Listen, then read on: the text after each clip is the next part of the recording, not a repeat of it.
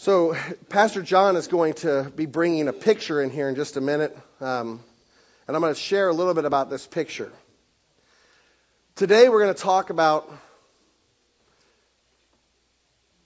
how do we deal with the challenges and the pain that comes in life. How do we deal with those things? When we planted Crossroads Fellowship, which was the first church that Sarah and I planted, that's the first time that I served as a senior pastor. I was at another church, the mother church of that church, for just a little while, just a tiny little while, to plant a daughter church. Well, I'm worried about this. So, Missy, you're going to come here and be my assistant, okay? So, you won't have to stay here the whole sermon. Just 25 minutes of it. No, I'm just kidding. So when we planted Crossroads, and as we started the church, we came around and we started with 11 people and things were going fine, we're growing the church and all this stuff. And inevitably in life, and this isn't about church, it's just about life. My story just happens to be about church, okay? In life, inevitably, challenges and struggles come, and we had a lady whose name is Darlene, who really began to struggle with where we were going and how we were getting there and all of these kind of different things. And Darlene sent an email to my district superintendent at the time, and in the email it said, it was very short, it's like a couple sentences, but it said I was a cult leader. And that's one of those things you don't really want to get sent to your boss. The cult leader. So for those who are, I'm going to bring it back and you're going to hold it again. So for those who are having a hard time seeing it over here, you kind of look at the picture, you can see this picture. I'm going to talk about this in a minute. This is actually something a picture that the Lord gave to somebody else that I ended up having to get. Okay? And I'll show it a little bit more. That is not wheat. Some of you are thinking that's wheat. It's not wheat. Wheat heads are much smaller. That's barley.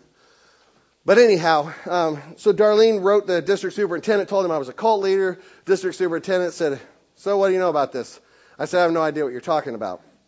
I haven't seen the email, so we'll deal with it. So we called together an elder meeting and the wives, and I was going to, some of you have heard this story, but I think this is the first time I've publicly shared it from the pulpit to this level at OCCA. So I'm at a prayer meeting that day. The Thursday, we're going to have a emergency elders and their wives meeting because Darlene was an elder's wife. And so we're having this emergency meeting. And while I go to this prayer meeting with all these pastors that I prayed with on Thursday, I walk in, and the one guy, he was at nice. So Missy transformed into a chair. Don Perry gave it away. I just kept thinking, Don kept looking like he doesn't know what's behind him. But so, anyways, you're much smarter than I am, or whoever brought that chair up is. I don't know. So, anyways, we walk in, and Graham Harvey was a pastor friend of mine. Graham Harvey is why I'm probably even in ministry today. When I very first came to that prayer meeting a year before, I was really having a hard time. And Graham just really, he actually didn't even know me, laid down on the ground, grabbed a hold of my feet and started praying for me. But we walk into Graham's church, and in Graham's church there was a lady, Linda, who's kind of bizarre. She's one of those Jesus freaks. And I'm saying that kindly. I'm saying like other Jesus freaks think Linda's a Jesus freak. So, but we come in and Linda draws pictures in chalk all the time during worship. And we walked into the prayer meeting at their building, at the worship center they worshiped in, and this picture is on the easel that she had drawn that Sunday. And immediately when we walked in the door, I never really gave Linda's pictures any thought. And the Lord said, look at that picture. And I looked at the picture, and he said, now ask Graham what it means. And I said, Graham, what does this picture mean? And Graham said, oh, well, or I said, what does that picture of wheat mean? He goes, come on, Jerry. You grew up agricultural animal science. You know that's not wheat. That's barley. And he said, but here's what it means. This is the picture that the Lord gave her during worship. And in the worship time, she drew this barley. And a lot of Jewish tradition teaches that when fields would begin to become ripe, they would see which section was going to be ripe first, and so they would take a scarlet string out and tie it around that bundle. And then that's how they would know what the first fruits were. Because in Israel, they were to take the first fruits and go out of a barley field like that and wave it as a wave offering before the Lord. Kind of like people were waving their palms this morning, right? They would wave this as a wave offering before the Lord. For those of you who struggle with maybe the flags and all that stuff, we're supposed to give wave offerings. Okay? But, so the string, what the Jews didn't know is all this time, the string was actually pointing towards the blood of Christ. And I said, okay, so what's the whole message from it? And he said, the whole message from it is keep your eyes on the harvest. Keep your eyes on the harvest. So the whole message of this picture was to keep your eyes on the harvest. And so you can see there's the bundle of barley inside the picture. And it's tied with a scarlet string. And it's representative of keeping our eyes on the harvest. And the Lord said, now, I want you to buy that picture. And I want you to take it to your elder meeting tonight. And I want you to put it in a place in the room where only you can see it. And every time you want to speak, I want you to shut up, look at the picture, and keep your eyes on the harvest. I just had an elder's wife accuse me of being a cult leader, and the Lord told me to shut up and look at a chalk drawing.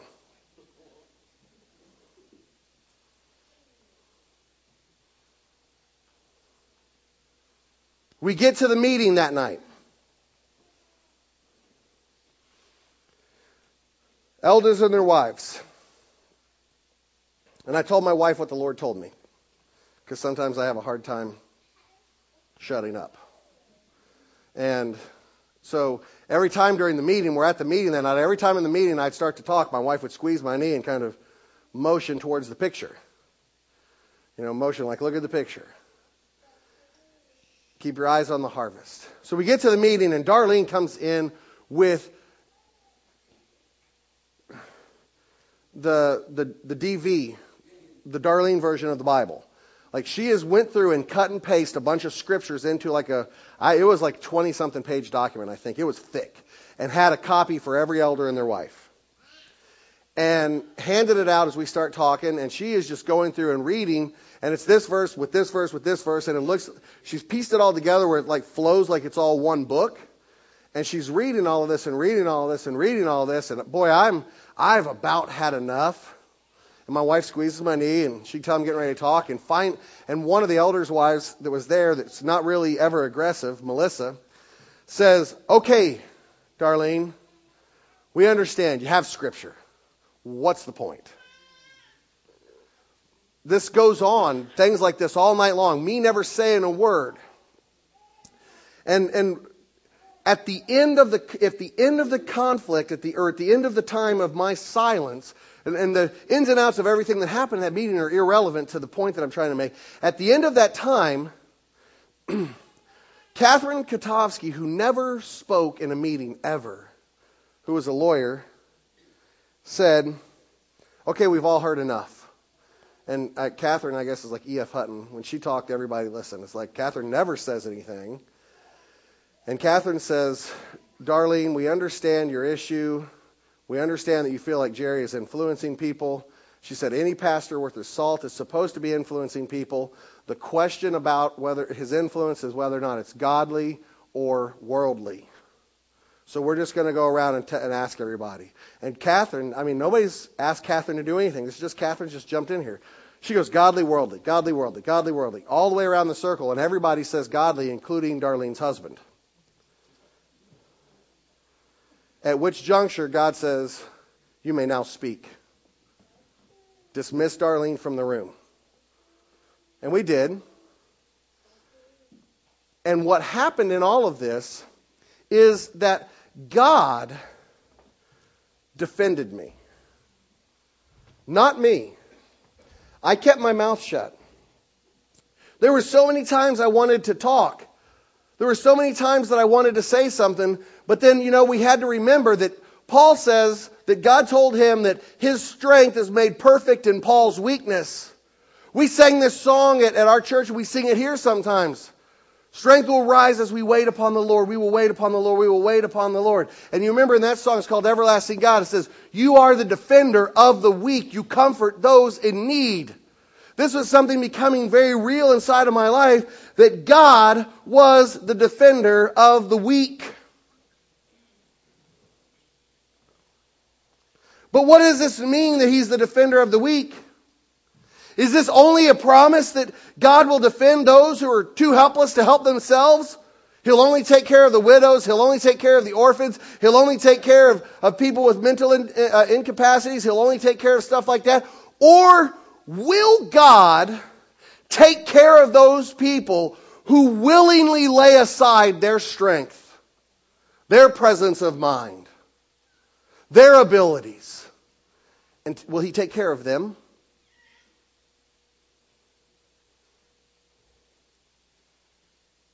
For the answer to that, we're going to turn to the Scriptures. So I want you to look at Hebrews 11, verses 23 through 28.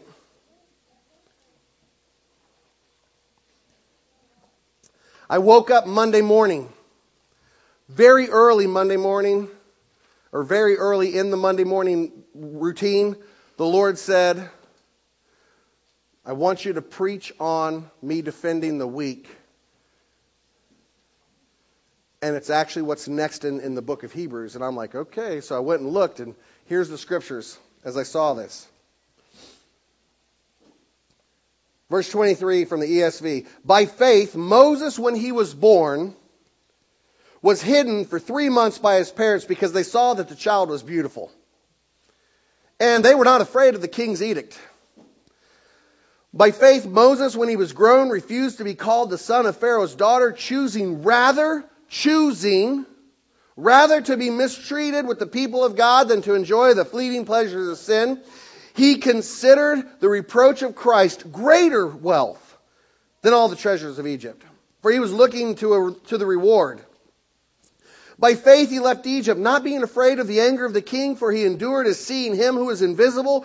By faith he kept the Passover and sprinkled the blood, so that the destroyer of the firstborn might not touch them.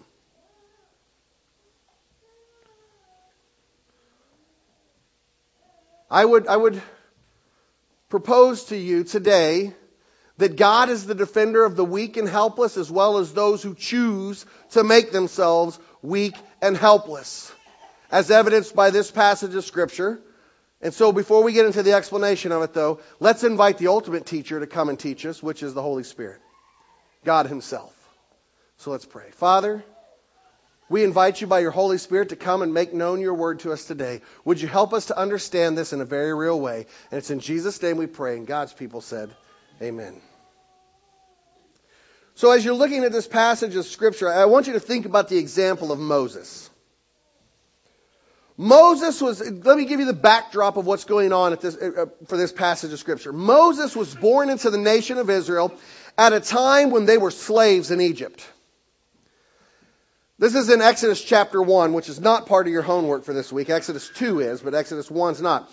And now what's happening with the Hebrew people is that they are in Egypt. They're becoming so numerous that Pharaoh, which is not somebody's name, it's the title of an office, Pharaoh believes that they are going to overrun Egypt and be able to take it by their own strength and might.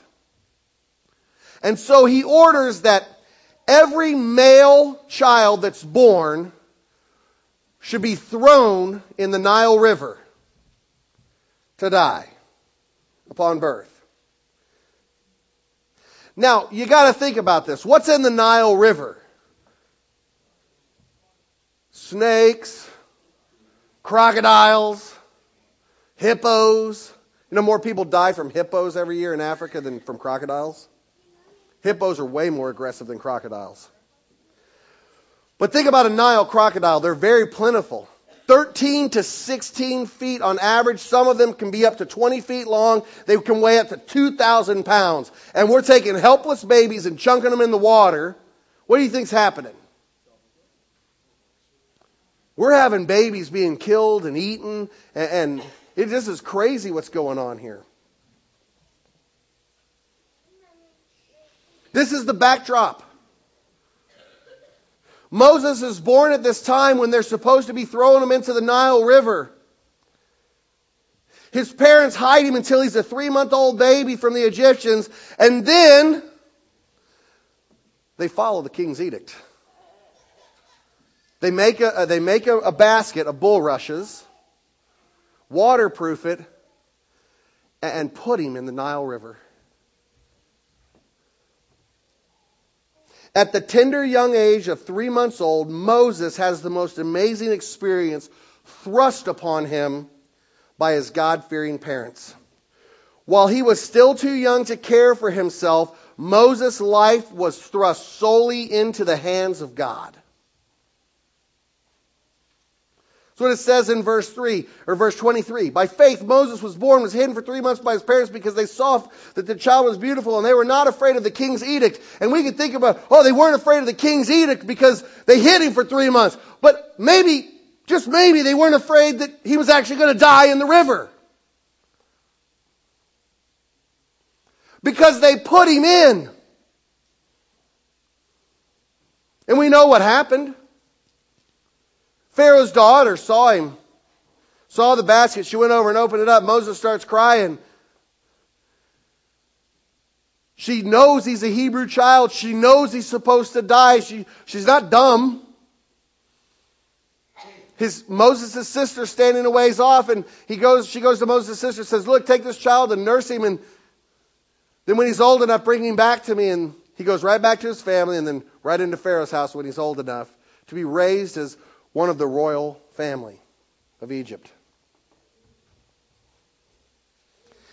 You know, it's funny to me as an infant, Moses didn't know any better. He didn't know that he was supposed to be mad at God for this. He didn't know that he was supposed to stand grumbling and complaining because God saw fit to put him in a situation where his life was at risk. If your sarcasm meter's not on, you probably ought to turn it on. Okay? He didn't know that the average Nile crocodile was 13 to 16 feet long and that it was going to eat him.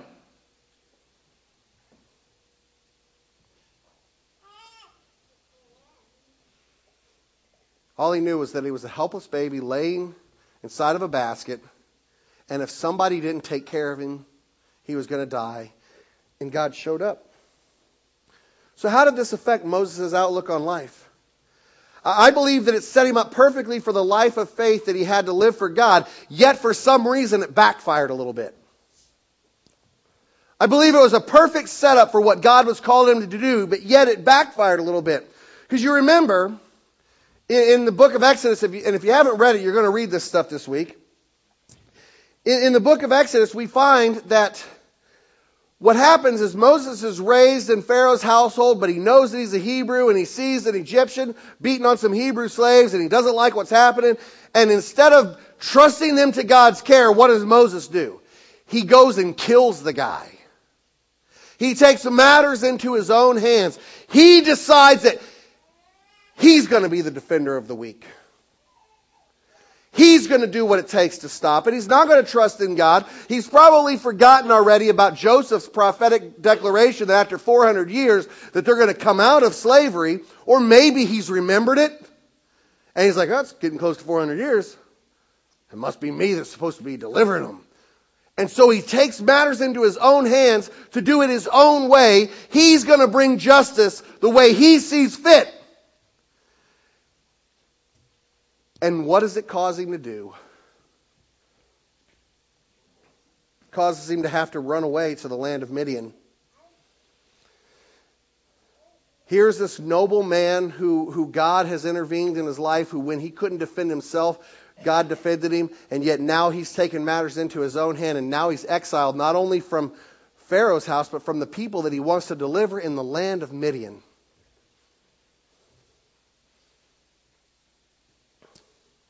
So I want to go back to the question. The question that we're wrestling with this morning is, does God defend those who can defend themselves but choose not to? Because we saw that God clearly defended the baby in the basket. But all of a sudden it doesn't look like God's defending Moses anymore. So what's he do? He's out in the land of Midian for 40 years and he's learning some hard lessons. And he's made a big mess of all this. And he's learning in the process of this. Think about the burning bush. God calls Moses over. Says, take off your sandals, for the ground you're standing on is holy. And Moses goes over there. And God begins to tell him that he's going to deliver his people. And Moses now has all of these reasons why it won't work.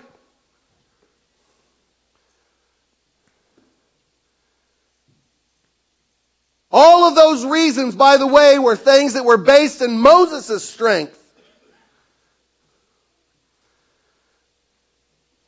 Moses didn't want to go and talk to Pharaoh at this point. He didn't want to do any of this stuff. He decided, you know what, I can't do this, but God is teaching him, no, Moses, I will give you provision, supernatural provision in every situation, but you have to trust me.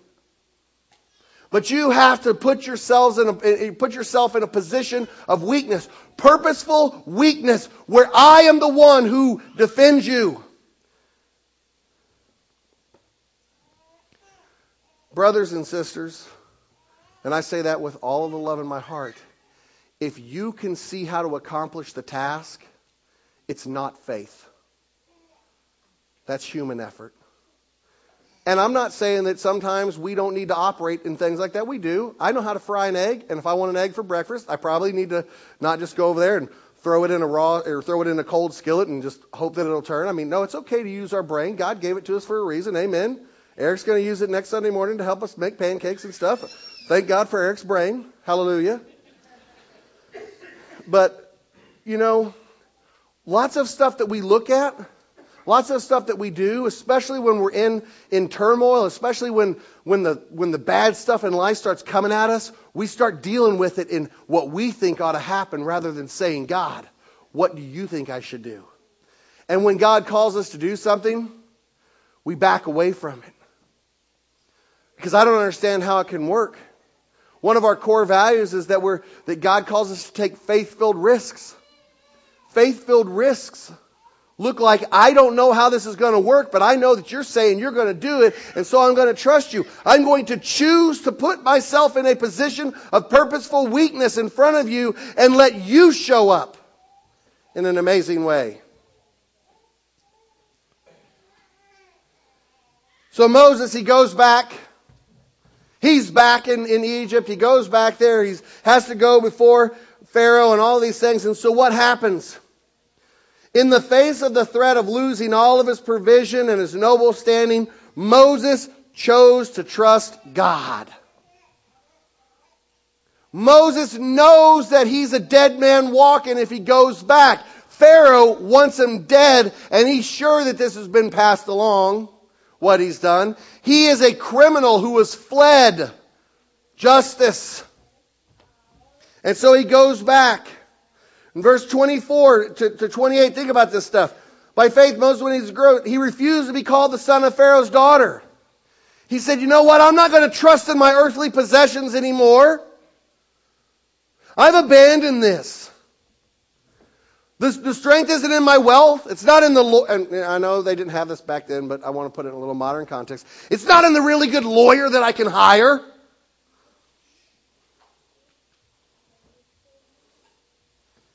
It's not in the really smart contract that I can draw up.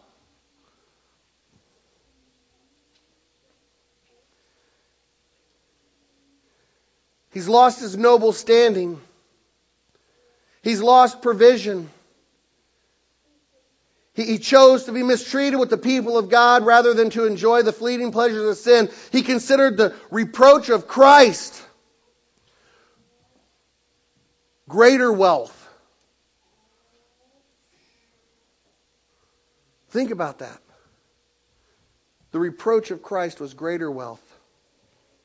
Reproach, by the way, is not a positive word.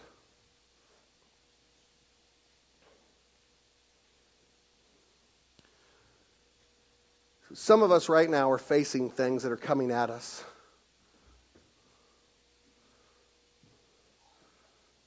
What will happen if you trust God in this to defend you? Will you lose your influence? Will you lose your finances?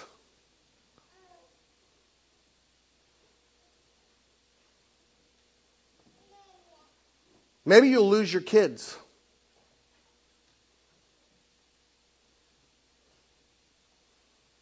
Especially some of us who have teenagers that are, when I say teenagers, they're 18 but not yet 20. That probably goes to 18, not yet 25. Really. Will we lose our kids? I mean, do we see our kids getting ready to wander away and go off into an area? And will we put ourselves in a place of weakness rather than on our own human understanding to bring them back? I mean, will we really trust God? I mean, He tells us in the Word, let's just talk about the kids here for just a second. He tells us in the Word that if we raise a child in the way they should go when they're old, they'll not depart from it. Now, some of us are probably worried a little bit because we know we didn't raise our kids in the way they should go. But you're trying now, right? And God's the God of second chances. Are you willing to put yourself in that position where you can lose those kind of things?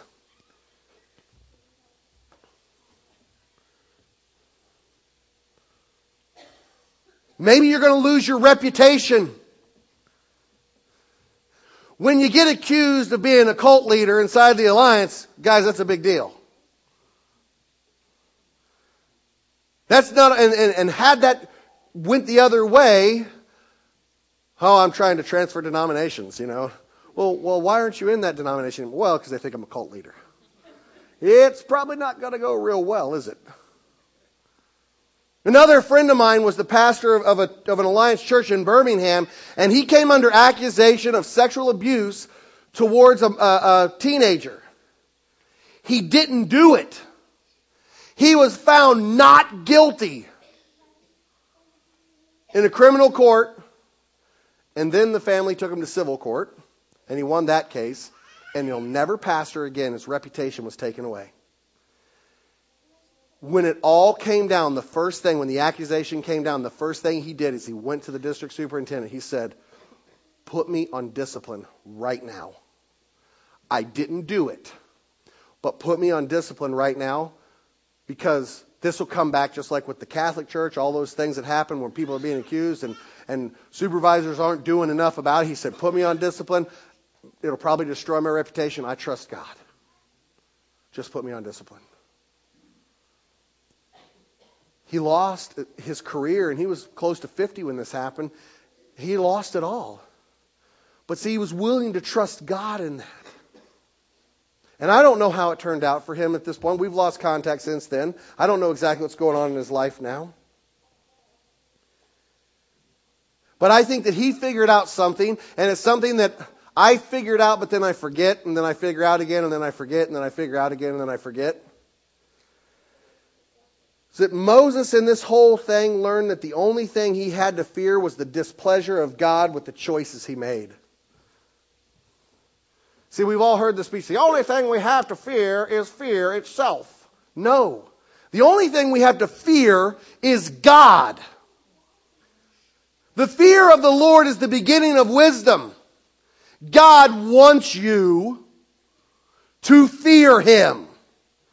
He says it in His Word over and over and over and over and over and over again. And we explain that away by, He wants us to stand reverently before Him and go, that's what He's talking about, fear. No.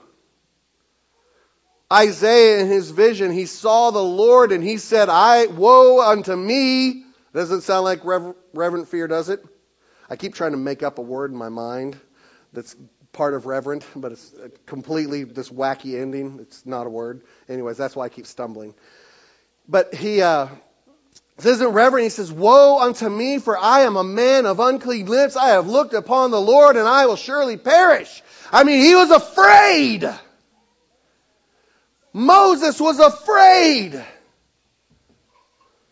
Moses decided that, you know what, the thing I fear more than Pharaoh, the thing that I fear more than all of this, is God's displeasure in me. And so I will follow him. I will choose to be weak.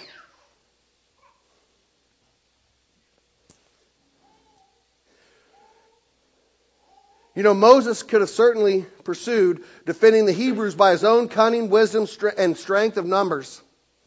Remember, the Hebrew people had become so numerous that Pharaoh was afraid that they were going to overrun the Egyptians. We've got a foreign army among us that knows everything about us, that knows where we keep the good stuff, that knows where we keep the weapons, that knows where we keep all of everything. Moses could have chosen to go this route. But instead, Moses made a conscious decision to take a defenseless position and rest in God's supernatural protection. Moses chose to take a defenseless position and rest in God's supernatural protection. Think about this. 10 plagues, right? He comes back. First thing he does, comes back, he takes the staff that's in his hand, he appears before Pharaoh. Pharaoh's like, yeah, right, why should I listen to you? Moses throws down his staff, it turns into a snake. The sorcerer's like, hey, we got that. Boom, they throw it down. They turn into snakes. Right? I mean, Moses' position is looking pretty defenseless. Moses did this, they did it twice.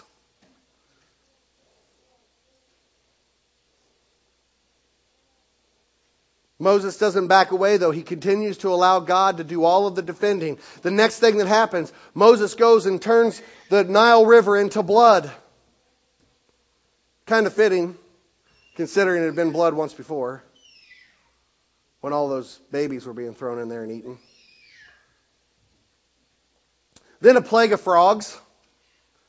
Then like the stupidest plague in the world, the plague of gnats. Let me just get on your nerves. Right? I mean, you know, think about it, the plague of gnats. You know, I'm pretty sure that plague comes every summer. You know, and they're so little and just annoying. Then a plague of flies. Then the livestock die. What are we going to eat? I don't know. Then boils. Then hail. And, well, I guess we're thinking about being vegetarians, except for now the locusts come along and eat everything. And then the second stupidest plague, darkness. I mean, I don't think these are really stupid, but you get my point, right? And you think about this. 9 plagues, plus the turning the staff into a snake. And over and over and over again, who does it look like won? Pharaoh. It always looks like Pharaoh wins. It says every time, and the magicians did by their secret arts the same thing. And Pharaoh will be like, okay, fine, go. And then as soon as the plague stops, like, nope, can't go. You know, you think Moses is probably smart enough to figure out after the 3rd or 4th time that Pharaoh's going to pull back. And he doesn't go, no, I'm not going to call the plague off until we're out. No, he calls it off. The plague gets called off. All of these times, over and over and over again, it looks like Pharaoh wins.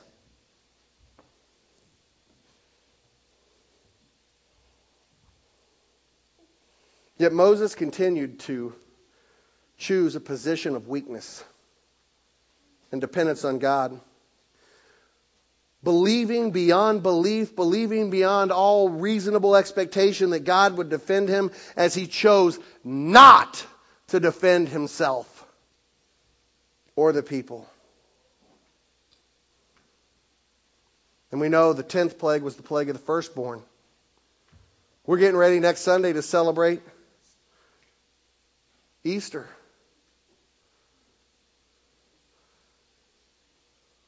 That's at the end of the Passover week. The Passover is remembering back to this 10th plague, where they're told to just take the blood of a spotless lamb and put it on their doorpost and their mantle,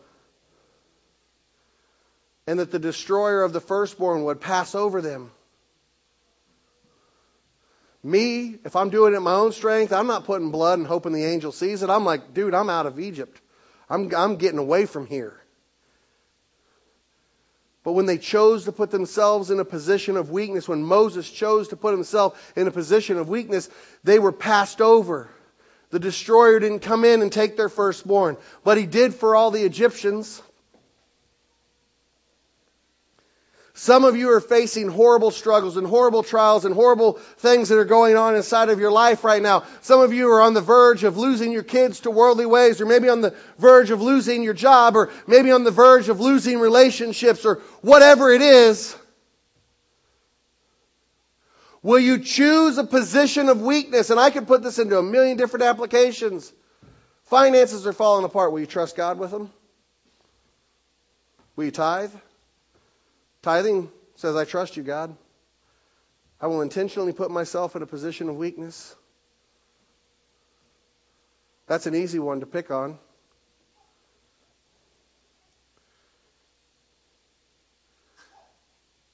Maybe you can go at work and you're getting ready to lose your job, and maybe there's something that you can say, but you're going to have to badmouth somebody else in order to get it through. And the Lord's saying, no, trust me. Don't open your mouth. Shut up. I'll take care of your job. Are you willing to do that? Will you choose to let God defend you in the trials and struggles you are facing? Or are you going to take matters into your own hands?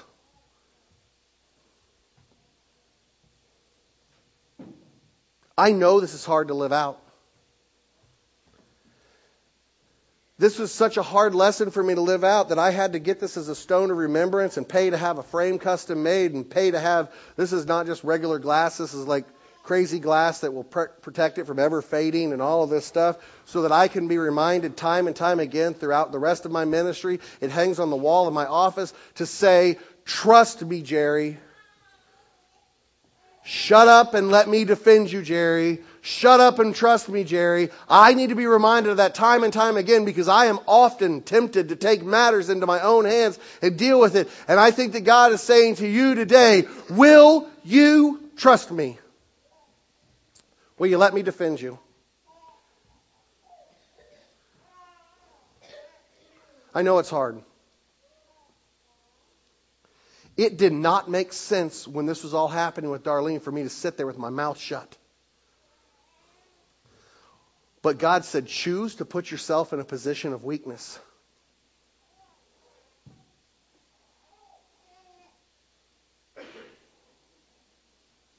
And even if Darlene had been able to take me out,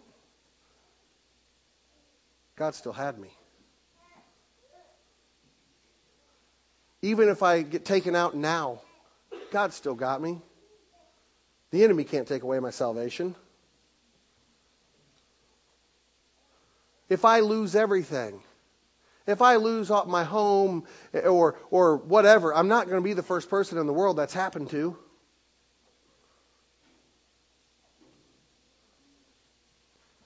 If you lose everything, you're not going to be the first person in the world that happens to. And in the end, you win anyways if you're saved. If you're born again by the Spirit of God, the enemy can't take away your salvation. So you're going to win. Will you put yourself in a position of weakness, or are you going to take it into your own hands?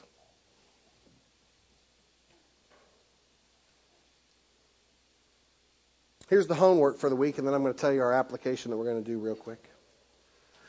Monday, Exodus chapter 2, verses 1 through 15. And then basically the rest of the week you're going to read from chapter 7 through chapter 12, verse 42. But Tuesday, Exodus 7, 1 through 24. Wednesday, Exodus 8, 1 through 32. Thursday, Exodus 9, 1 through 35. Friday, Exodus 10, 1 through 29. And Saturday, Exodus 11, 1 through chapter 12, verse 42. Chapter 11 is only 10 verses, so don't get freaked out. And by the way, you could read 2 chapters in a day. It's okay anyways. But This is Moses running away.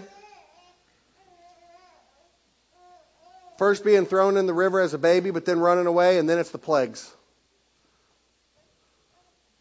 Because I want you to see that time and time and time again, Moses chose to put himself in a defenseless position. So here's our challenge. The worship team is going to come back forward. I'm going to ask Mark, just Mark.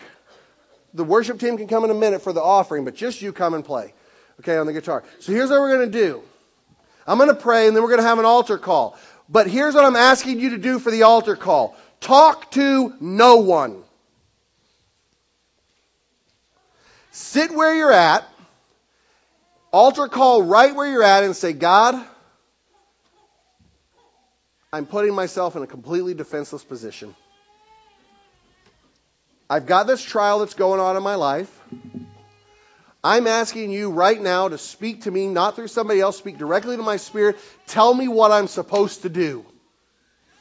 I'm trusting myself to you. If it's my job, tell me what I'm supposed to do. If it's my kids, tell me what I'm supposed to do. If it's my marriage, tell me what I'm supposed to do. If it's this, tell me what I'm supposed to do. Tell me what I'm supposed to do. I'm trusting myself into your care. What am I supposed to do? Trust Him. Let's pray. Father, I pray during this altar call time that people will hear from you. And rather, Lord, than us hearing from each other and us coming like we always do, which is a good thing, Lord, to bless each other, to encourage each other, to do all those things. Father, would you speak directly to our spirits about the challenges that we are facing right now? And would you tell us what it is to trust you in these? Would you give us that step that we're supposed to do? We want to choose intentionally this position of weakness. So we ask you to speak. Lord, tell each one of us individually what it means to keep our eyes on the harvest. Lord, give us our own picture of barley. We ask it in Jesus' name, and God's people said.